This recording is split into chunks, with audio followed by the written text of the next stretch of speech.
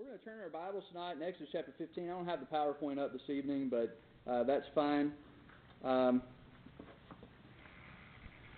Exodus chapter 15. We're looking at verses 1 through 27, and we're going to talk about bitter waters tonight. Bitter waters. That sounds almost as appetizing as the plagues, doesn't it? Bitter water. Anybody ever turn on your faucet and smell sulfur, that strong sulfur smell? Sulfur, I can't even say it. And, ooh, that tastes good, don't it? Bitter water. Yes. I'm not in any way saying that this was sulfur water that they ran into tonight, but the children of Israel, definitely ran into some bitter water in our study this evening. Now, over the last couple of weeks, just a tiny recap. We have seen God bring the children of Israel out of Egypt. The Passover took place. That last plague happened. They killed the Passover, and those that did not kill the Passover lamb and spread the blood on the doorpost, the angel came through that night, and all the firstborn of Egypt were slain. It says from Pharaoh even to the servant. And it says not one of them, there was not one house where not one was not left dead. Y'all forgive me for my speech tonight. But anyway, so God had passed through, and he did slay all the firstborn in Egypt. But he had told them to be ready. The next morning, they were ready to go, and God's presence and leadership was represented in a great cloud, a column of a cloud, pillar of a cloud, that stood before the nation of Israel and led them out of the cities of Egypt. We know that they had not had time to prepare breakfast that morning, and so God had told them to throw their flour and all the stuff that they needed. Throw it in the clothes, bind it up, and head on out. And after they got far enough out, they went ahead and stopped for a little while, made some breakfast, made their daily bread, and were able to eat and nourish themselves for the journey ahead. But then God continued to lead them. And so as they continued to follow this pillar of a cloud by day, a pillar of fire by night, it eventually led them to a dead-end stop in the middle of the wilderness. And as a matter of fact, it says that they were enclosed in the wilderness. The wilderness had shut them in. Well, God had also placed on Pharaoh's heart to pursue the children of Israel at the right time. And so he begins to chase. He takes his armies, and they pursue the children of Israel. And they finally catch up to them right there at that dead-end spot that God had led them to. But as the people were complaining and wondering what they were going to do, Moses, of course, calms them down. He says, "Be still and wait and see the salvation of the Lord." And God definitely did that. And so we saw that it mentioned that the angel that went before them removed and stood between the camp of Israel and the camp of the Egyptians. And also the cloud moved over as well and stood between. If you remember, it says that it was a cloud of darkness to the Egyptians, but it was a cloud of light to the Israelites. And all that night, an easter wind blew through, and the Red Sea began to part, and the people went ahead, and they were able to pass through the Red Sea on dry land. Then, of course, we know that after they got over, at just the right time, God released the cloud, and the Egyptians were able to see, and they were able to pursue. And so they saw a gap, they saw an opening, and they ran through, just as the children of Israel had, except when they got in the middle, God messed things up. We see that it says that he looked at them through the pillar of the cloud. He put them in chaos. And he made their chariot wheels fall off, and they began to get stuck in the mud down there. And eventually, of course, we know that Moses stuck the rod back over the Red Sea. It closed up over the Pharaoh's army, and of course, they were all destroyed in the Red Sea. Well, that leads us to the verses that we're in today. In chapter 15, the first thing that we see is the Red Sea musical. The Red Sea musical, which takes place in verses 1 through 21. Now, after Moses and the children of Israel crossed the Red Sea, we find that the entire crowd broke out in song in a way that was probably less like Disney and more like Fiddler on the Roof. Anybody ever watched that movie? Fiddler on the Roof. You need to watch that if you haven't seen it, by the way. But that's what they did. They got over. Anybody ever watched a Disney movie where they're just strolling along and all of a sudden they break out in song? And just kind of make up as they go. And before you know it, the whole city's singing with them and dancing. Everybody magically knows all the words, too. Have y'all ever noticed that? We don't have a lot of Disney movie watchers in here, do we? But that's what happens. And it seems like that's very similar to what happened once they got across the Red Sea. It says that Moses began to sing. As a matter of fact, we're going to see in verse 1, chapter 15. Notice this. It says, "Then sang Moses," not just him, but look, "and the children of Israel this song unto the Lord." So they all knew the words and they all knew the dance steps, okay? And they started going. And it says, "They spake, saying, I will sing unto the Lord, for he has triumphed gloriously. The horse and his rider he has thrown into the sea." And so he continues on with this song.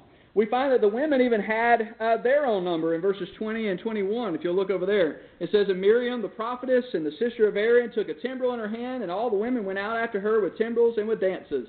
And Miriam answered them, Sing ye unto the Lord, for he hath triumphed gloriously. The horse and his rider he has thrown into the sea." So the women had their own solo, and they went out and took their timbrels, and they just had a big party on the other side, rejoicing in what God had done and how he had delivered them. In all seriousness, this song was more like a psalm or a prayer set to music. Now, I believe that there was some singing, and whether you good Baptists want to believe this or not, I think there was some dancing that was going on the other side as well. If you've ever seen any of the Middle Eastern people worship, if you've ever seen the Jewish people worship, there's dance in what they do, and so I mean there was I believe they were praising God with their whole bodies. They were praising the Lord, and we see them doing that. We actually can break this song into three different sections here. First of all, we see that they were praising God for his salvation. We find that in verses 2 through 10. Now they sang this. They said, "The Lord is my strength and song, and he has become my salvation. He is my God, and I will prepare him an habitation. My father's God, and I will exalt him." Didn't even rhyme, but they just kept singing. It says, "The Lord is a man of war. The Lord is his name. Pharaoh's chariots and his hosts have he cast into the sea. His chosen captains, also are drowned in the Red Sea. The depths have covered them. They sank into the bottom as a stone. Thy right hand, O Lord, has become glorious in power. Thy right hand, O Lord, hath dashed in pieces the enemy. And in the greatness of thine excellency hast thou overthrown them that rose up against thee. Thou sentest forth thy wrath, which consumed them as stubble. And with the blast of thy nostrils the waters were gathered together. The flood stood upright as a heap, and the depths were congealed in the heart of the sea. And the enemy said, I will pursue, I will overtake, I will divide the spoil. My lust shall be satisfied upon them. I will draw my sword, my hand shall destroy them." He says in verse 10, "Thou didst blow with thy wind, and the sea covered them. They sank as lead in the mighty waters." What is he describing there in this song? Everything that just happened, right? Yeah, the Egyptians, how they came into the sea, and God overthrew them with the waters of the Red Sea. We also find, as we continue on, the people rejoicing in his awesomeness, and I think that's very much what we see. In verse 11, it says, "Who is like unto thee, O Lord, among the gods? Who is like thee, glorious in holiness, fearful in praises, doing wonders? Thou stretchest out thy right hand, the earth swallowed them. Thou in thy mercy hast led forth the people which thou hast redeemed. Thou hast guided them in thy strength into thy holy habitation." We see the people were reclaiming his global majesty as well in verses 14 through 19. It says, "The people shall hear and shall be afraid. Sorrow shall take hold in the inhabitants of Palestina. Then the dukes of Edom shall be amazed. The mighty men of Moab, trembling, shall take hold upon them. All the inhabitants of Canaan shall melt away. Fear and dread shall fall upon them. By the greatness of thy arm they shall be as still as a stone, till thy people pass over, O Lord, till the people pass over which thou hast purchased. Thou shalt bring them in and plant them in the mountain of thine inheritance, and in the place, O Lord, which thou hast made for thee to dwell in, the sanctuary, O Lord, which thy hands have established." That's interesting, because they hadn't made a sanctuary yet. We might have a little prophecy going on here. It says 18, "The Lord will reign forever and ever. For the horse of Pharaoh went in with his chariots and with his horsemen into the sea, and the Lord brought again the waters of the sea upon them. But the children of Israel went on dry land in the midst of the sea." And then we've read verses 20 and 21, where Miriam came out with the timbrel and all the ladies, and they joined in the song as well. Now this may seem a little strange for us. We've never joined into a community song like this before. But this was very much a part of the entire community of Israel, the entire congregation of Israel, joining into a song of praise unto the Lord. And of course, we wonder, well, where did these words come in? How did they get all these words to the song? Well, let's keep in mind that the Spirit of God was with Moses, and I believe that he led him to the words of this song and the songs that should be sung. Let's keep in mind also that most of the time when they sang songs, it wasn't like we all did, where we have hymn books, things like that, but often it was in a chant form, and so very likely Moses would have said the words, and then they would have repeated them. And then he would give them another little phrase, and they would repeat that to him. And so that's how, of course, they would have known of the words of the song. But they all joined into the song of praise unto the Lord. Now, I didn't want to spend just a whole lot of time there. I wanted just to notice the song, and it is very beautiful. The words are, I'd ask you to go back and just look at that. It is poetry. It's a little difficult. You have to kind of interpret and put your poetical eyes on as you read through that. But it's very beautiful, and I encourage you to go back and study a little bit more. But I want us to get back to the narrative that we find in verses 22 through 24 as they continue to press their way on through the wilderness. We find the murmuring at Marah in verses 22 through 24. It didn't take long for the party to end. Moses took the people 3 days into the wilderness, and it states there in verse 22 that they were without water. In verse 22 it says, So Moses brought Israel from the Red Sea, and they went out in the wilderness of Shur, and they went 3 days into the wilderness, and notice that last phrase, and found no water. The temperatures in this part of the world, we're talking about Saudi Arabia, modern-day Saudi Arabia. The temperatures in this part of the world would easily have reached well into the hundreds during this time of year. 3 days in the desert, 3 days in temperatures very, very dry, very, very hot, with no water to drink. Anyone who's ever been with a group of people through any kind of uncomfortable situation knows what's going to happen next. When people get hot and there's no water, what happens? They start complaining, right? And let's not start pointing fingers too fast, because if I was up in that heat with no water, I'd be complaining right along with them. Why isn't there any water? Why have you taken us out here? Wasn't it enough for us just to die in Egypt that you had to bring us all the way out here and make us thirst to death? When the caravan of 2 million people finally did reach water, they were in for a terrible surprise. So 3 days they've been searching for water. 3 days they've been waiting. Now, as of yet, we haven't heard them say anything. We haven't heard any murmuring or complaining, at least publicly anyway. And in verse 23, they finally get to some water. And it says, And when they came to Marah, they could not drink of the waters of Marah, for they were bitter. Therefore, the name of it was called Marah. If you'll remember the story of Ruth. Y'all remember that? And she said, Don't call me Naomi anymore, call me Marah, because the Lord has dealt bitterly with me. Marah means bitter. And so, because the water was bitter, they named the place Marah, which means bitterness. So they finally get out there. I mean, here they are. They're maybe seeing the palm trees, up ahead, and they finally make it to the water. And somebody scoops down and maybe puts it to their mouth, and I'm sure spit it right back out. And it was unfit to drink. There was no way, even as thirsty as they were, there's no way that they could drink this water. Now, if they weren't hard to deal with before, they definitely would be now. Look at verse 24. It says, And the people murmured against Moses, saying, What shall we drink? I want you to look at the word murmured there. Word murmur, if you don't know what it means to grumble, to complain, to gripe, or you insert your own word after that.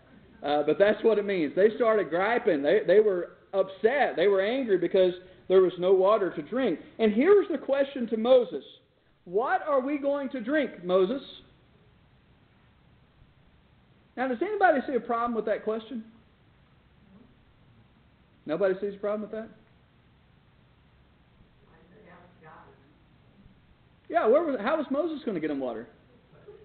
Well, Moses was their He was their leader, but he had been 3 days without water too. I mean, he didn't have any power to get water. Well, he was the one. He wasn't. Did what? He didn't complain. Oh, he wasn't a wimp. He was. He didn't complain. Oh, I got you. Okay. All right. Well, okay. Well. All right. I hope you are, because you might have to answer for that later. Here are some valid questions that we have here. How long have they been without water? 3 days. How long had Moses been without water? 3 days. And who were they following? No. Who had he put in front of them? Oh, the Spirit. That cloud, right? But did that cloud represent? It represented God. Yeah, it represented God, represented the Spirit. The Spirit's present with them. Okay. Who was Moses following? The cloud. He wasn't telling the cloud where to go. And so they've been following this cloud. Moses has been following the same cloud they had for 3 days without water, just like them. And finally, the cloud leads them to water, and they can't drink it. But they don't ask God, where's the water? They said, Moses, where's the water? What are you going to do? How are you going to, give water to all these people? But they can't ask the cloud. They can ask God. Well, I know that. But, Right. They thought we can't ask the cloud.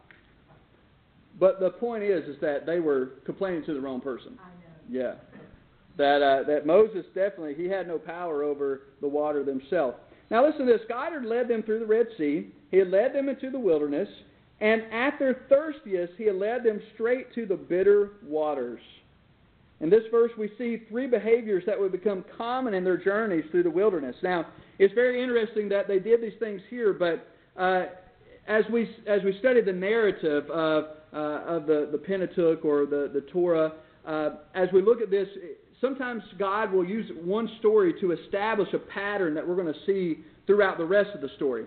And we see them doing 3 things here that we're going to find them doing over and over and over again. First of all, they were murmuring.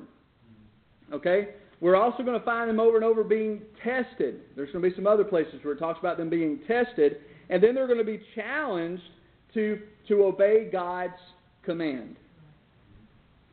So they were placed through tests, and through these tests, God was going to see, not just see, but He was giving them an opportunity to either trust in Him and just to believe that He was going to have some way to provide, or they could go the other direction. Now, we know that usually the problem with their murmuring was not just the griping itself. Although the griping it is evidence they didn't really believe that God had the power to do what He needed to do. But murmuring usually led to something else called rebellion.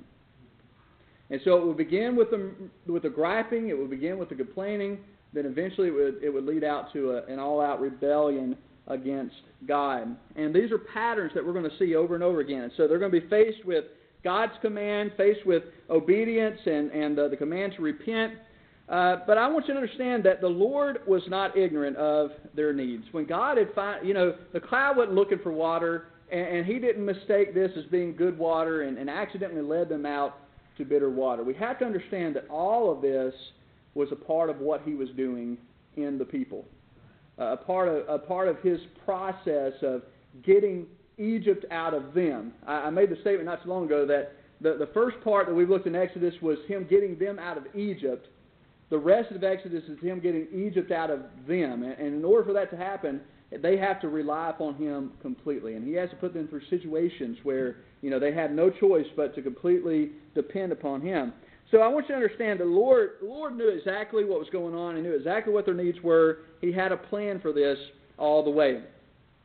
Last thing we find there in verses 25 through 27 is what happens when you believe. God, of course, has the power, and we are put in places sometimes where we're made to trust Him, made to believe in Him. And this is what happens when we decide to believe in the Lord. Moses was no doubt alarmed by the whole situation. We find that he cried unto the Lord, seeking an answer to the crisis.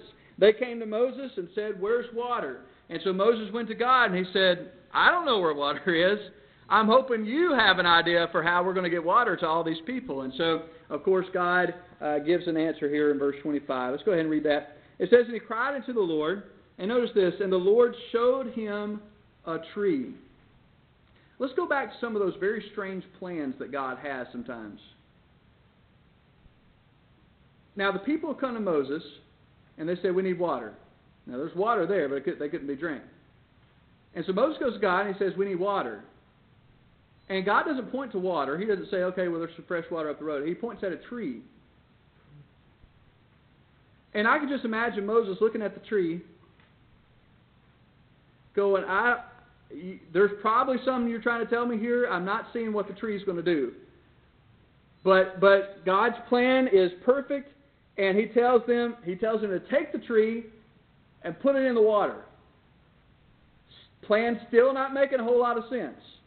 Kind of like God's plan for getting them across the river was for Him to stick a stick over top of the water.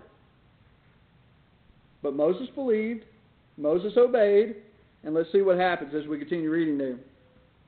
Once again, God proved that even in the toughest of circumstances that He is able to provide. As we continue reading, it says, He cried to the Lord showed him a tree, which, notice this, when He had cast into the waters were made sweet. There He made for them a statute and an ordinance, and there He proved them, and said, if thou wilt diligently hearken to the voice of the Lord thy God, and will do that which is right in His sight, and will give ear to His commandments, and keep all His statutes, He says, I will put none of these diseases upon thee, which I have brought upon the Egyptians, for I am the Lord that healeth thee. In other words, God says, listen, I am not here to do you any harm. Okay? He says, I'm here to heal you. And if you'll just obey me and follow me and trust in me, I'll take care of every one of your needs. Now, He brought them to another crisis. They had just left one at the Red Sea, but God took care of that. And He had just brought them to another crisis. The water was bitter. Now, bitter water, I think, has less to do with the way that it tasted and more to do with the fact that it was completely unfit to drink. It was tainted water, corrupted, contaminated water. And so I believe they would have gotten sick if they had drunk that water. Now, in verse 27, we'll read a little bit further. It says that, it says when He stuck the tree in, He made the water sweet instead of bitter. And then a little bit later, He was going to bring them to some more fountains of sweet, or pools of sweet water. So if bitter water is contaminated water, then the sweet water is water that's good to drink. It's water that's safe, and they would be able to drink safely from that. Now, the question that we might ask is, what special medicine did the tree have? How did the tree cleanse the water and turn it from contaminated water to fresh water?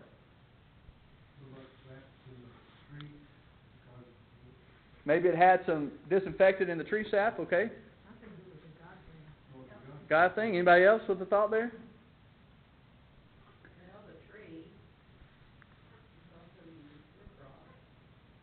When the tree was put into the water, Uh-huh. and that gave them physical life to maintain their physical life with that tree. Okay. All right. The tree was also used Calvary Mm-hmm. to die on to give us eternal life. Okay. So some symbolism here of the cross and how it's able to cleanse us, or I guess make us useful for God, or what the symbolism was there. Trees put out tannic acid. Mm-hmm. And it could be that the tannic acid was what they needed to do the chemical change in the water. Okay. But when you're going to give too many people something to drink, you got a bunch of water there. Yeah. Well, I think this is what the tree did. If you want my opinion, I think the tree did exactly what Moses' rod did when he stuck it over the water. I think it did exactly what all the people's yelling did at the wall of Jericho. Nothing. It was God, yeah. He's the one who had the power. God told them to do something that seemed ridiculous, but when they did it in faith, He made it work. He made it happen. And, you go back to the wall of Jericho. I love using that as an example. His plan for taking down the wall was them to march around and yell at it. You can march around this church building all day long and yell at it. It's not going to fall down. It wasn't what they did. It was the God that was with them.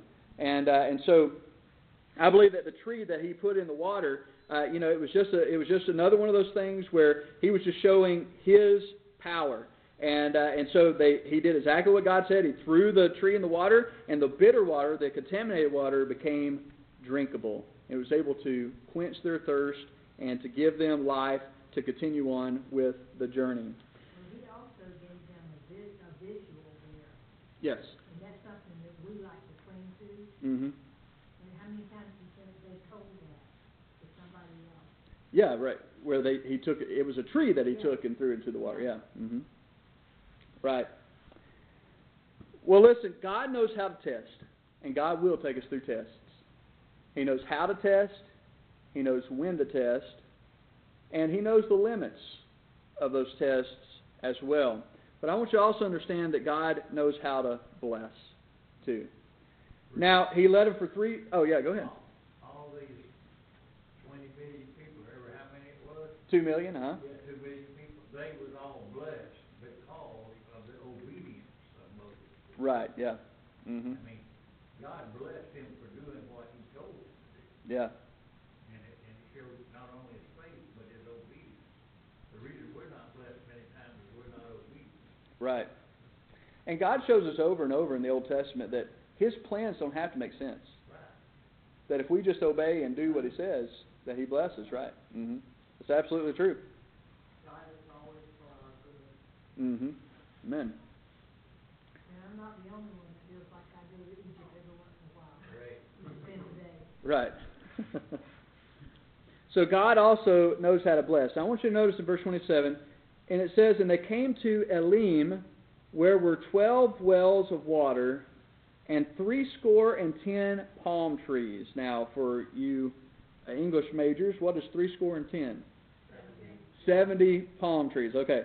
And they encamped there by the waters. I want you to notice that God did two things there. First of all, He led them for 3 days into the wilderness without water, and when they did find water, it was bitter. And so He brought them through a test. Through their faith, He made the water drinkable, and they were able to press on. But I want you to notice that the next time He brought them to water, He didn't test them. He wasn't toying with it. That was not God's plan was not to toy with Israel or not to tempt them in that sense or try to provoke them, but He blessed them. He had taken them through the test, but the next time that they went, there was plenty of fresh water for everybody to drink, and they didn't have to go through all of the hardships and the trials that they had been through on the first. And listen, I want you to understand that He's going to bring us through some hard times as well. And there was going to be plenty of hard times left up the road for them. But God knows, He knows how to test, but He knows how to bless as well. He knows when we need to be pushed, and He knows when we need a break. We need some just refreshment and some release, and God knows how to do both of those perfectly. I want us to end our lesson today by considering the final phrase of verse 25. If you look with me there, the last little phrase there says, "And there He proved them." There He proved them. This word "proved" was used once before. It was translated to a different English word. I believe it was test. But it was used once before, and it was when God told Abraham to do something that seemed ridiculous. After years and years and years of promising a son, He told him to go offering on an altar. God tested. He proved Abraham. But Abraham was righteous because he believed God. And as ridiculous as it may have sounded, as strange as it may have been, he didn't fight, he didn't argue. He took his son, they took their journey, and he went up on a mountain, and he built an altar. And of course God provided, but he was willing to do what God had told him to. And listen, I believe this, it wasn't that just that he was willing to kill his son. I believe he knew that even if God allowed his son to die at that moment, somehow that boy was walking back down that hill with him. Because he believed the promises of God. Now listen, the people who were here at this bitter water, God had not done all His wonders in Egypt. He had not done all His works of bringing them out. He had not brought them to a crisis at the Red Sea and allowed them to cross over and all these other things that God had done. And let's not even forget all the stuff that happened with their ancestors, with Joseph and with Jacob and with Isaac and with Abraham, so all the way back. He had brought them so far. He wasn't going to let them die there of thirst in the wilderness, but He was testing them to believe Him. He was giving them an opportunity to meet a crisis, but to trust Him for the needs that they had. And so they trust God. They obeyed Him, and He used that to bless them. And listen, God had a lot more plans for them. He would bring them through a lot more tests, and they would fail some of them. They would fail a lot of them. But the good thing is with God is that although He doesn't accept failure, although He doesn't overlook sin, He is merciful. He does forgive, and He keeps His promises. And we see the same benefits of that here today. There are many, many times in our own lives where God's going to bring us through tests, and we're going to fail a whole bunch of them. But He's merciful. And He keeps His promises. And He's made a covenant with us as well. And I believe He says to us that if we will be obedient, just like He said to Israel, if we will be obedient, keep His commands, follow Him, He'll take care of us. He'll bless. And at those times when we do fail, He'll forgive, He'll brush us off, and He'll send us on along the way. And just remember that. God may be bringing you through some kind of test right now, and maybe you just come through one and realize that you've flopped, you failed miserably. But God hadn't left you. Get back up, seek His forgiveness, and go on. Or maybe you're in the middle of one right now, and He's giving you a choice. You can either trust Him through this, or you can choose bitterness, choose, whatever. Maybe we talked a lot about anger this past Sunday, and use that. You can complain and murmur as the children of Israel did, or you can just trust God for what's needed. And I believe He wants you to do that. Any thoughts, comments on the lesson tonight?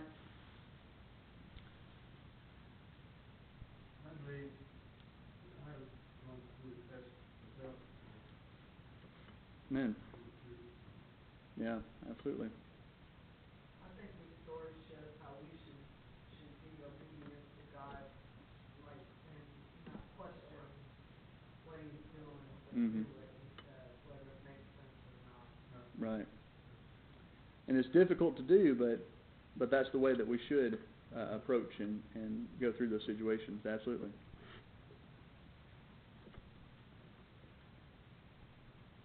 And does God bless when we obey? When we trust Him through those? Yeah, He does. I'm seeing the fruit of some of that right now. And God's good. He's all powerful. We just need to trust Him. All right, let's dismiss.